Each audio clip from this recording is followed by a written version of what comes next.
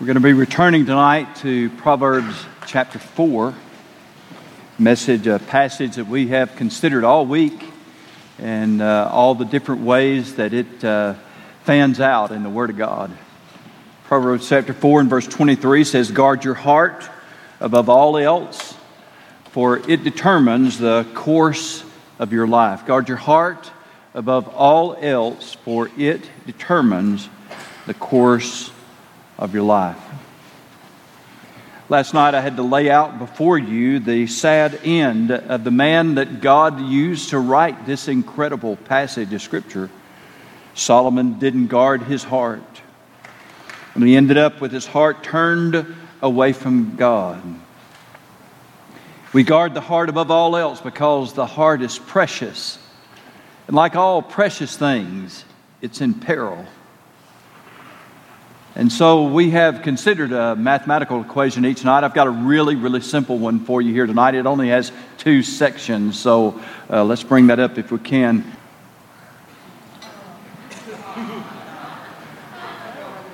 Okay, y'all just say it when you get the answer real quick. Come on. 20,580 times 22% equal 4,527.6. There we go. Yes. So 4,527.6 minus 4,280.6 equals, and you all know this answer. 24/7, right? 24/7. I promise you I would not belabor this point, and I'm not going to, but I don't want you to forget it either. We guard our heart 24/7. We arrange these problems each week so you would understand that in order to get the problem right, you have to get the first question. If you miss the first question, you miss the whole thing. You remember that? You see, I wanted you to see tonight that the enemy today is asking you to solve some very, very complex issues. Answer some very complicated questions. At an age when you're far too tender, we used to call it, far too young, not nearly far enough advanced to deal with these complicated questions. They're doing it deliberately. There's no question of that in my mind. And so tonight I want us to move to a classic Bible text. You probably learned it sometime in Vacation Bible School or Sunday school. Proverbs 119 and Psalms 119 verse 11. "Thy word have I hid in mine heart, that I might not sin against thee." Let's say that all aloud together. "Thy word have I hid in mine heart, that I might not sin against thee." Here we have then this vital truth that tells us to hide God's word in our heart. And there's something about hiding God's word in our heart that will keep us from sinning against God.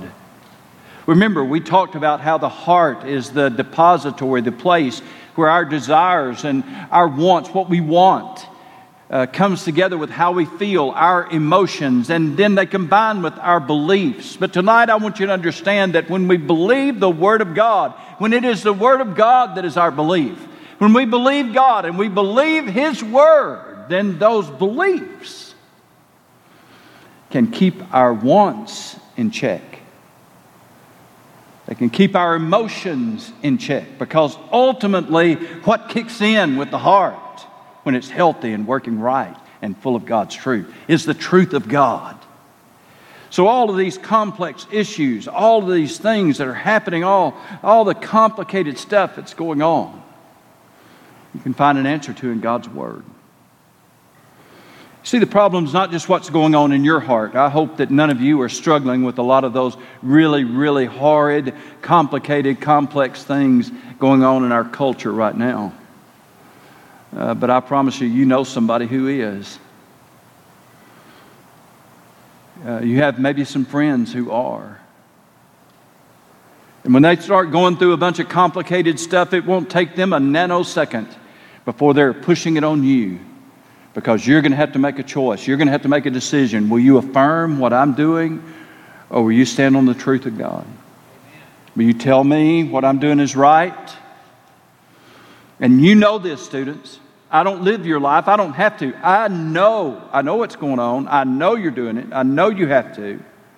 They're forcing you to make decisions then. So it may not be something you're struggling with yourself, but you're struggling with it because you have people you love in your life, friends who are struggling with it, and they're sharing those struggles with you.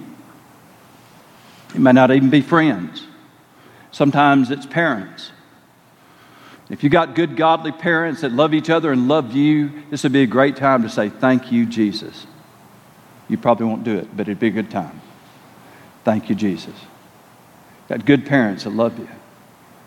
Some of you don't. Some of you have parents who've made very, very bad choices, and now those choices are affecting you, and they're having then to make you make a lot of bad choices. You see, it's not all the time just what's in our heart, but it's in what's in the heart of everybody else around us, and those around us, and the people that we love, and our closest friends, our closest family, and all those things are because it's complex, it's complicated. But I want you to understand, these are things, very powerful things then, that somebody is forcing these issues on you at this stage in your life. You show me a 7-year-old, a 9-year-old, and an 11-year-old girl who's decided she's a boy, I'm going to tell you something. They did not come up with that on their own. Somebody put it into them. Somehow, somewhere along the line. It could be something as simple as somebody sees this little girl playing with trucks and they say, oh, you must be a boy.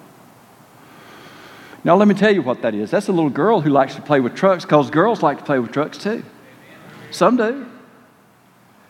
Here's a little boy playing with Barbie dolls. They say, oh, you must be a girl. 5 years ago, it was, oh, you must be gay. Now it's, you must be a girl. Y'all know this is going on out there. Let me tell you, I'm going to confess something to you tonight. When I was a little guy. I played with Barbie dolls. I did. I had an older sister. She got Barbie dolls. You see, I had G.I. Joes and all those guys. G.I. Joes is the only thing I can remember. I mean, I had to grow up before I could get a Rock'em Sock'em robot. I had G.I. Joes, I know, but that just wasn't enough. We needed somebody for G.I. Joe to kill and fight, so I'd steal her Kens. I did. I'd leave her the Barbies, but I'd take the Kens, and Kens would come home with their heads all gone, their arms blown off. I mean, they had a bad, bad day.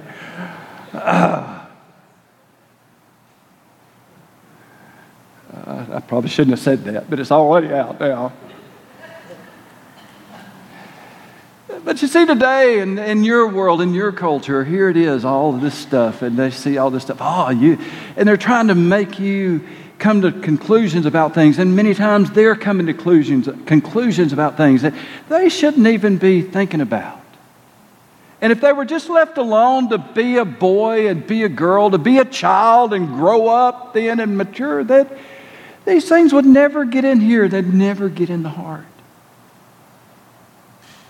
That culture's not going to leave you alone. They're going to force it. And even if it doesn't get to you, it'll get to your friends. And then your friends are going to use that to try to determine what you decide is right or wrong on the basis of what your friends are doing.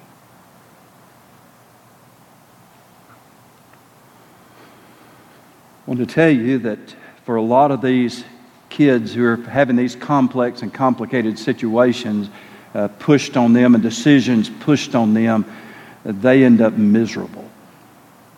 Miserable. I can't tell you how I know that, but I know it. They end up miserable.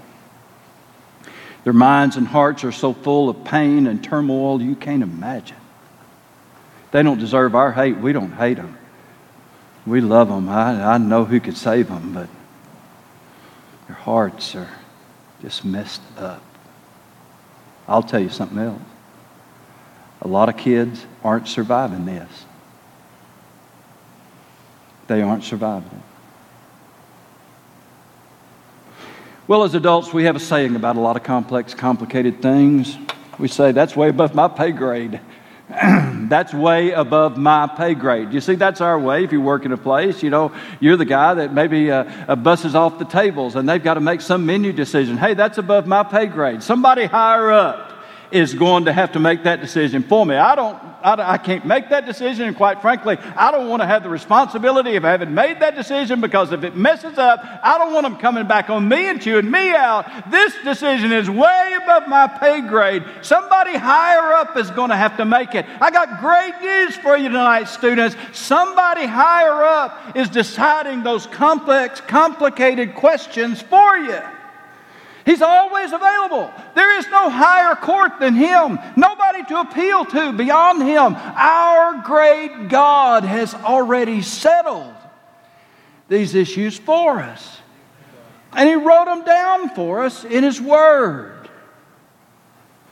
Only God has the power to determine your gender. And He already has. Only God has the power to decide so many things about you. And He already has. This is where this great truth of Psalm 119 comes in. I will hide your word in my heart that I might not sin against you. The enemy's relentless on this. Folks, these issues aren't going to go away. They're going to get much, much worse. 20 years from now, I'll probably be in glory walking around on streets of gold. 20 years from now, you're going to be raising your own kids. And I promise you, you're going to be raising them in a world, unless Jesus comes, in a world that is far, far different than this one. You think it's already come a long way? You ain't seen nothing yet. It's coming. The enemy is relentless. That's why that we as spiritual leaders, as pastors, as churches, as teachers, while here at camp, we must be pouring more and more biblical truth into you at an earlier and earlier age.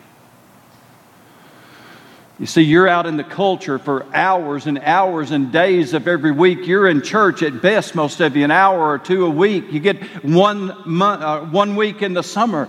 I mean, this is like a ping pong ball going up against a massive diesel locomotive. You get just a very tiny bit of time. And if all you're getting is what you're getting at church, if all you're getting is what you're getting from the preacher, if all you're getting is what you're getting from the teacher, if all you're getting is what you get in church on Sunday morning, you're not getting near enough of the Word of God in your heart to stand up against the onslaught of this. You see, we can teach it to you, but then it's up to you to decide whether you're going to feast on foolishness. We talked about that last night. Or whether you're going to take in the Word of God. There's a lot of issues you'll face in life. It's like cutting your hair or dyeing it. You can dye your hair pink and have green highlights. And if you do, young ladies, I'm going to tell you, or young men, I'll probably tell you, hey, that's cool. I probably won't tell you what I really think, but, you want pink hair and green highlights?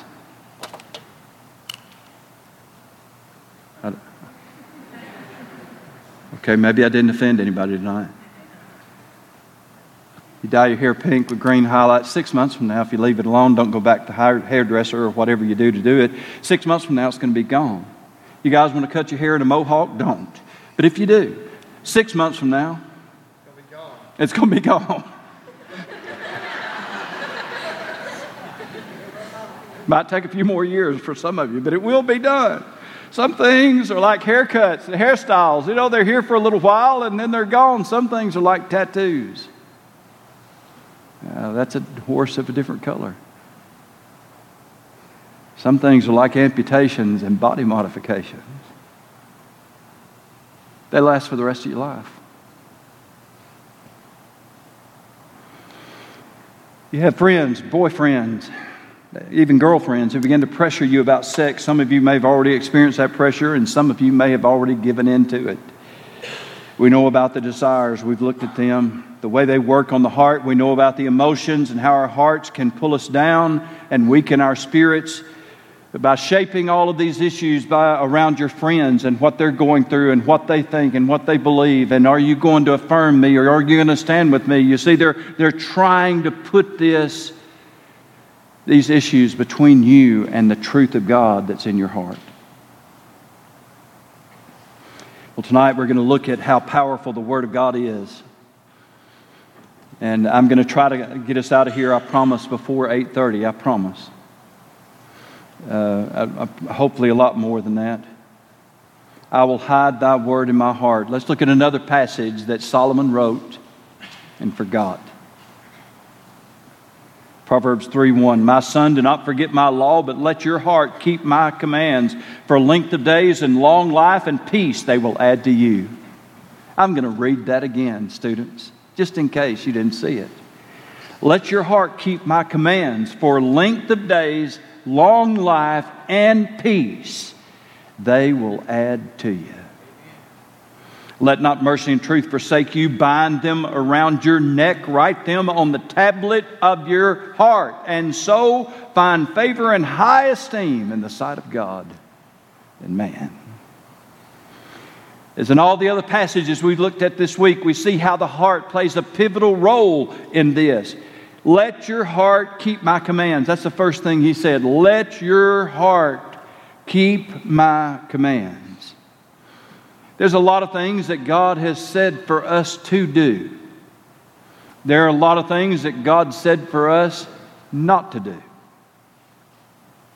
There's not a single person in this building tonight, including myself, who would say that we always do what God has told us to do, or that we always are faithful not to do the things that God has told us not to do. There's not a person in this building. How do I know that? Because the Bible says that there's not a just man upon the earth that doeth good and sinneth not.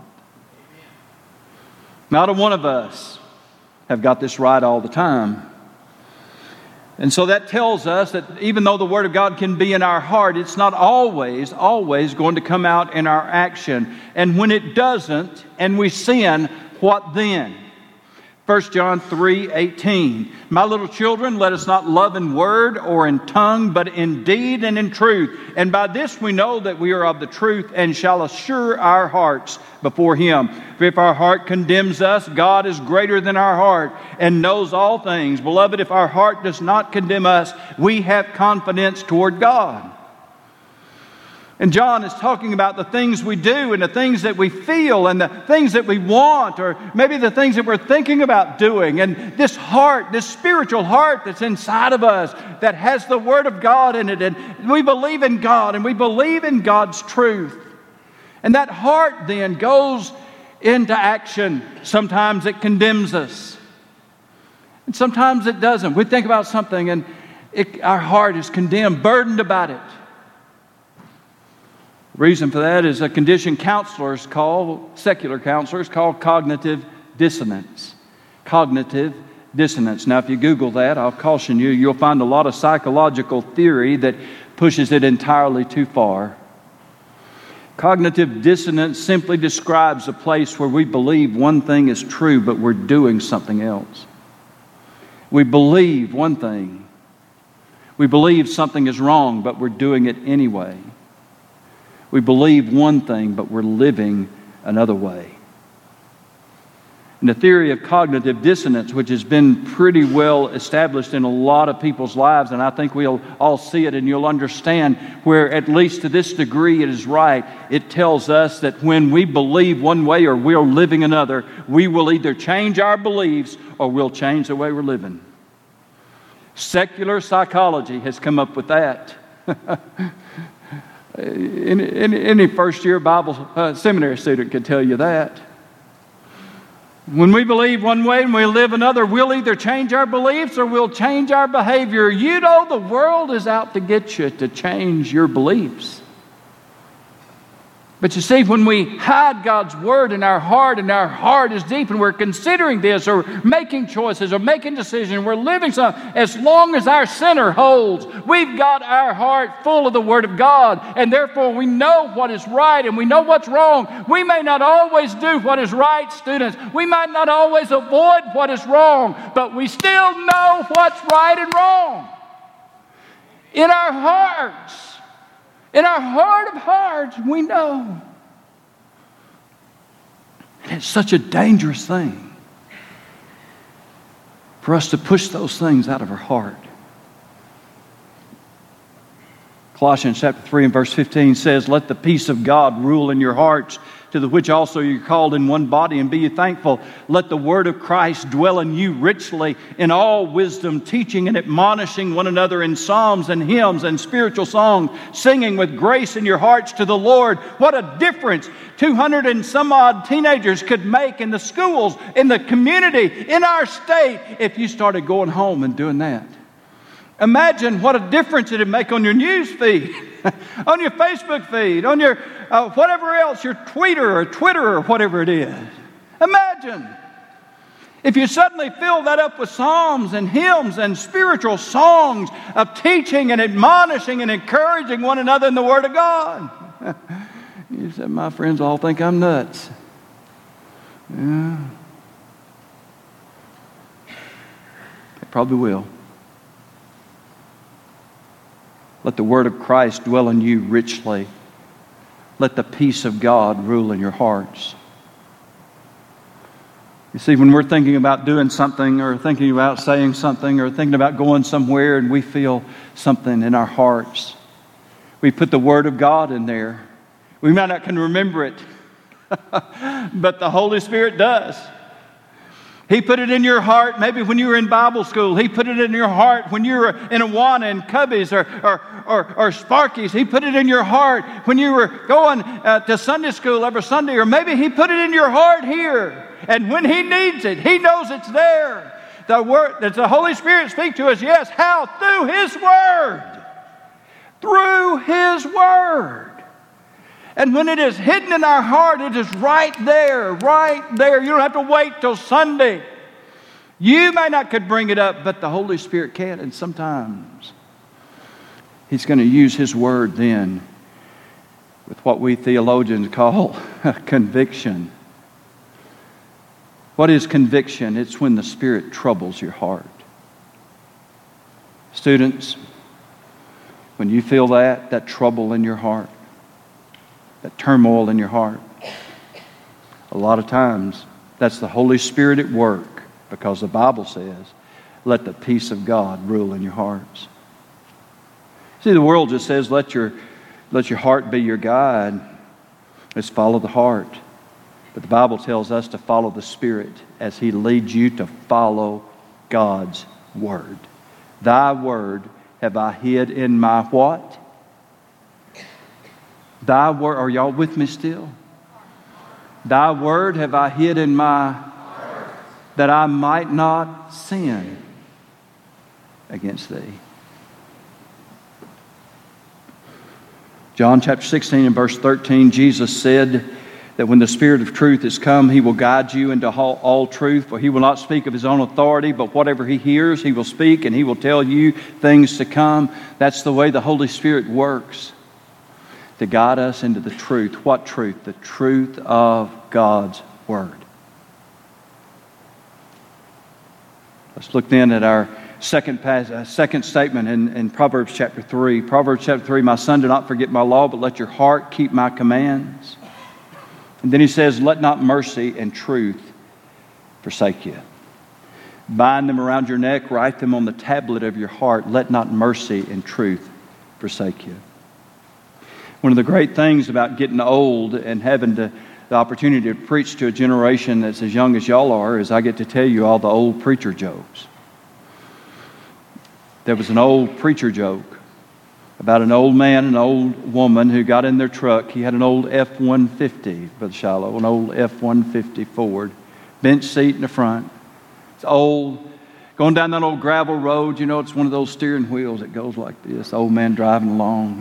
They meet another vehicle coming up on them, and it's a narrow road, so they have to pull over and almost stop. And the other road comes along beside them, and inside is a young man, a young woman, and they're all hugged up. I mean, you couldn't get a dollar bill between them. They're just riding so close down the road.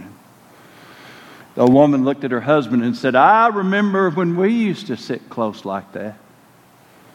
And the husband, quick as a flash, said, "I ain't moved." I didn't say it was a funny joke. I ain't moved. I will tell you this, though. That man, according to the story, did not get any supper for the rest of the week. I tell you, man, You can get you can get a jab in like that, guys, but it just ain't worth it. I can tell you, I've been married a long time. I told you that story for a reason. You see, I told you that the things that these issues that are being given to you are being wedged into your heart, and the goal is that it would drive a wedge between you and God. And so you get this pressure, you get all of these issues, all of these temptations, all the failures, all the discouragement, all the persecutions, the hard time. There is going to be pressure. It's going to be on your heart. But the question is where you let it come. If you let it come between you and God and between you and God's truth, it'll push you further and further away from Him. God's truth's not going to move, students. God's truth is not going to move. But the pressures this world is bringing into you is trying to force you to move away from God's truth. But that same pressure can come.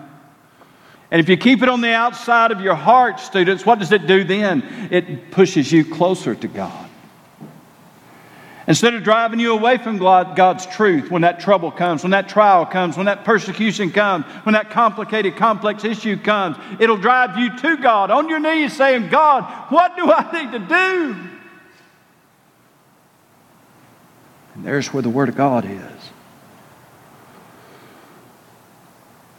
We'll pick up then an awesome New Testament passage in Hebrews chapter 3 and verse 10. Therefore I was angry, God said, with that generation. And He's talking about a generation in the wilderness wandering when they left Egypt and came to the promised land. He was angry with that generation, God said, because they do always go astray in their hearts. They have not known my ways, so I swore in my wrath they shall not enter my rest. Beware, brethren.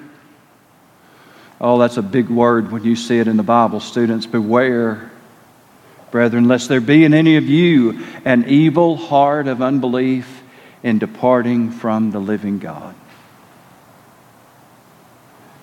Think about that the next time you're considering putting some distance between you and God's truth.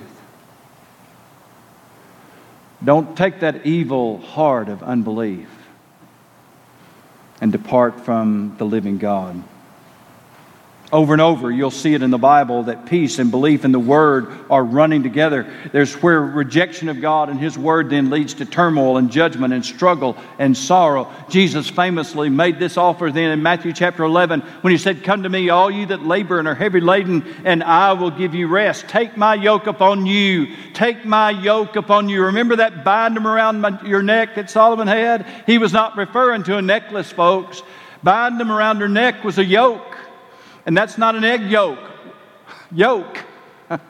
That's a yoke that was put on an oxen's neck that was used to steer them around. You see, the Word of God needs to be on our neck because it helps us to make our choices. And here is Jesus saying, take my yoke upon you. What is that? It is the same thing it was in Proverbs 3. It is the truth of God, the commandments of God, the Word of God. Put my yoke around your neck and bind it. Let me tell you something. You grab somebody by the neck, they're going to go where you did. The Word of God bound around our neck. But Jesus said, take my yoke upon you and learn from me, for I am gentle and lowly in heart, and you will find rest for your souls. For my yoke is easy and my burden is light. People have been arguing with Jesus about that ever since He said it. But if you think living God's way is hard, try living the devil's way for a while and see what that gets you. The Bible says the way of the transgressor is hard. Jesus said, my yoke is easy. Some of you in this building tonight are laboring. You are heavy laden. You are carrying burdens you don't have to carry. Because Jesus Christ, the Lord of glory, invites you to come to Him. Take His yoke, and He will lead you in the right way. We're going to close out tonight looking at something that the prophet Ezekiel told us. I've got a couple other passages I'll throw in, of course, but we're wrapping up. You see, the Word of God is vital to us. Yes, Yes, the heart is where our desires, what we want, come together with our emotions, how we feel, and then they come up to what we believe. What we believe is right and wrong. And if our heart is filled with the Word of God, our heart then will be guided and directed by that powerful and incredible truth as it is energized by the Holy Spirit. By the way, His name is the Holy Spirit of truth. The Comforter who will guide us into all truth. And when we have that then in our hearts, students, it'll keep us from doing everything we might think of doing or wanting to do. It'll keep us from a lot of bad feelings that we allow just to dominate our heart, because when we trust in the Lord, our hearts are happy. Sometimes things go wrong, and I want to show you what the prophet Ezekiel said a long time ago. Ezekiel 33 and 30. And God is speaking here to Ezekiel. He said, "As for you, son of man," and remember Ezekiel was a preacher. "As for you, son of man, the children of your people are talking about you beside the walls and in the doors of the houses. And they speak to one another, everyone saying to his brother, 'Please come and hear what the word is that comes from the Lord.' So they come to you as people do. They sit before you as my people, and they hear your words, but they do not do them. For with their mouth they show much love, but their hearts pursue their own gain. Indeed, you are to them as a very lovely song of one who has a pleasant voice and can play well on an instrument, for they hear your words, but they do not do them." God said, "Ezekiel, I've got something I need to tell you, Ezekiel. Your people are talking about you." Every preacher in this building tonight would say, "Well, do tell." My people are talking about me. Ezekiel's a preacher. That's what he was. "Ezekiel, my people are talking about you." And what are they saying? They're saying, "Well, come listen to our preacher. We got a great preacher. Come listen to what he says. Oh, you need to come. Man, you need to hear the word of God." And so they come, God said. This is God. This is God describing Sunday morning. Actually, it was Saturday morning, but for us it would be Sunday morning, Saturday morning long ago, Sunday morning, God describing a Sunday morning 10 o'clock crowd, or 11. They come and they sit before you, as my people do, and they hear your words, but they don't do them. With their mouth they show love, but their hearts really are pursuing their own gain. God in heaven looked down at his crowd, the crowd that came to hear Ezekiel, the crowd that comes to your church, crowd that comes to my church. God looked down on them all, said what they're really looking for is something that'll help them be better, do better, feel better, make more money, something they're pursuing their own gain. That's what they're looking for.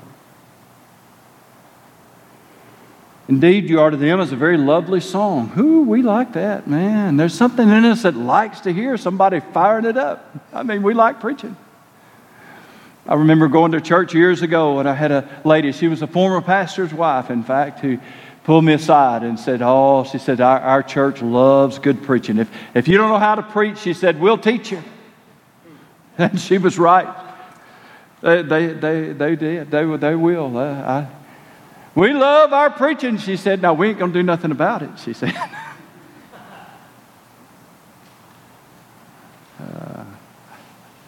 I was there long enough to know that she wasn't kidding. And after 40 some odd years of doing this, I know how true it is. People love their preaching. Oh, yeah. If we don't like one, we'll get us another one. We love our preaching. Never forget, students, God is watching. He sees all this play out. And He knows what a dangerous thing it is then when we get that final moment, those few precious moments that we have, when we actually have the Word of God being poured into us, when we're being taught the Word of God, and we sit there and just let it go in one ear and out the other.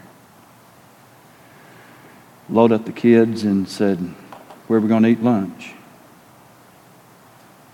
By the time you get to Kentucky Fried Chicken, just about everything God did and said in that service is gone. It can play out right here at camp. By the time you get back down to the Gaga Ball pit, everything God did in this place could be gone if you'll let it. God sees it. He's seen it for generations of His people. They come before you, they sit, they listen. See, that's where this thing breaks down. It's a big difference when we hide our word in our hearts so that we don't sin against God. Go back to that text and show you a little bit more of the context. And wherewithal shall a young man cleanse his way? By taking heed thereto according to thy word. With my whole heart have I sought thee. O let me not wander from thy commandments. Thy word have I hid in mine heart, that I might not sin against thee.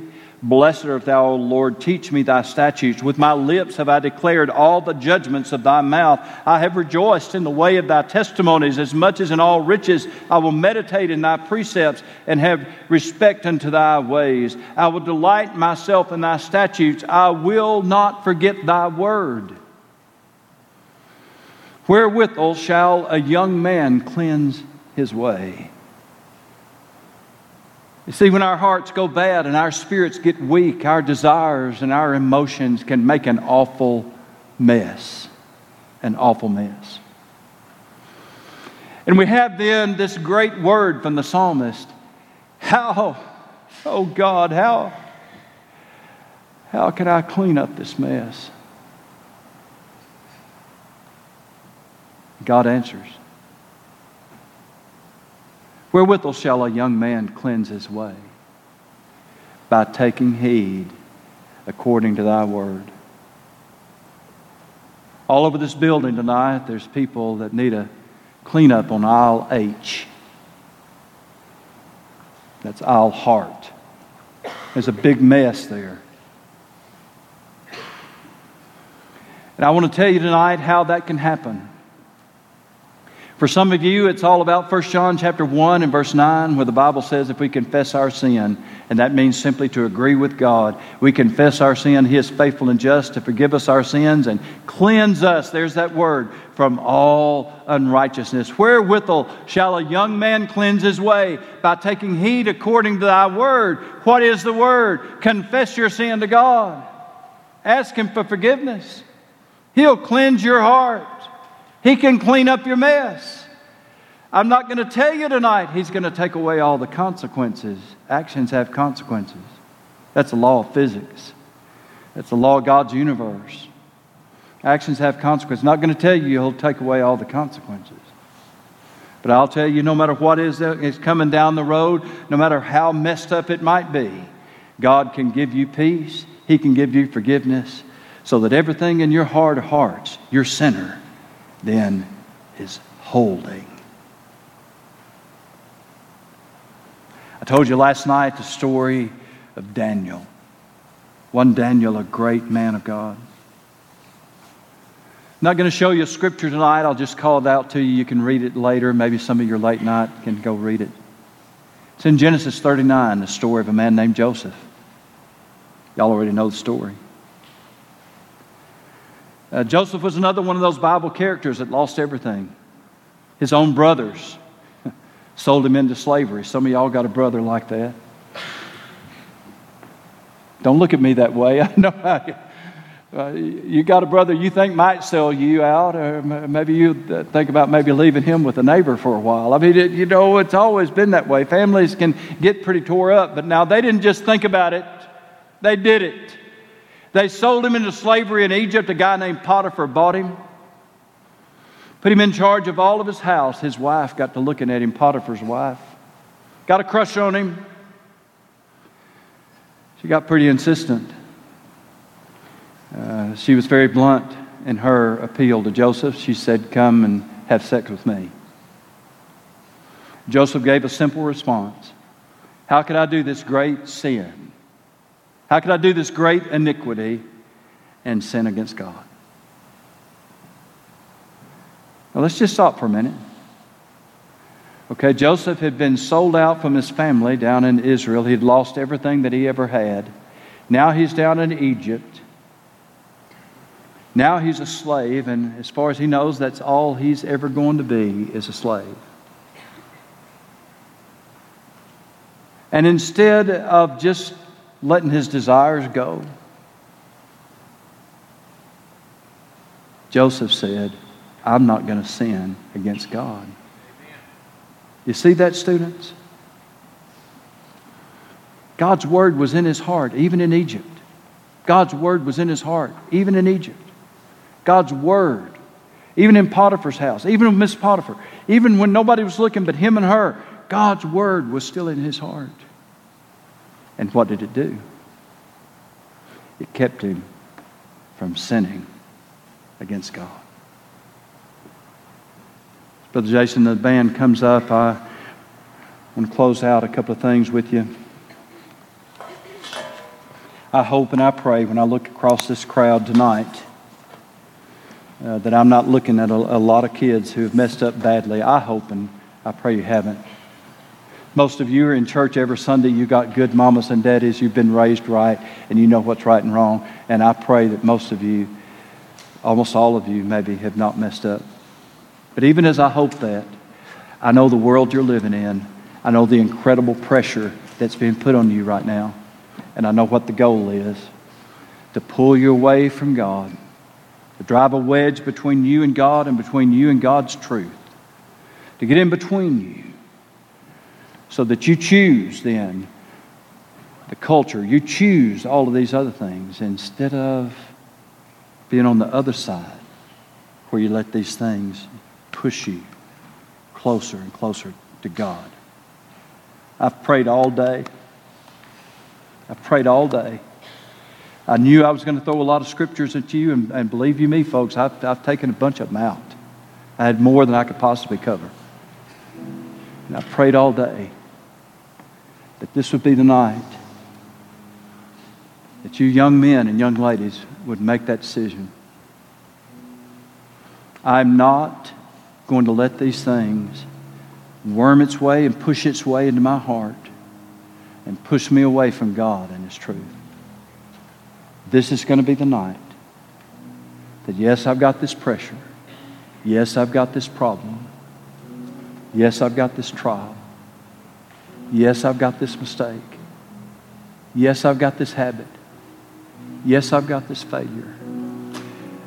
God, I've had it between you and me too long.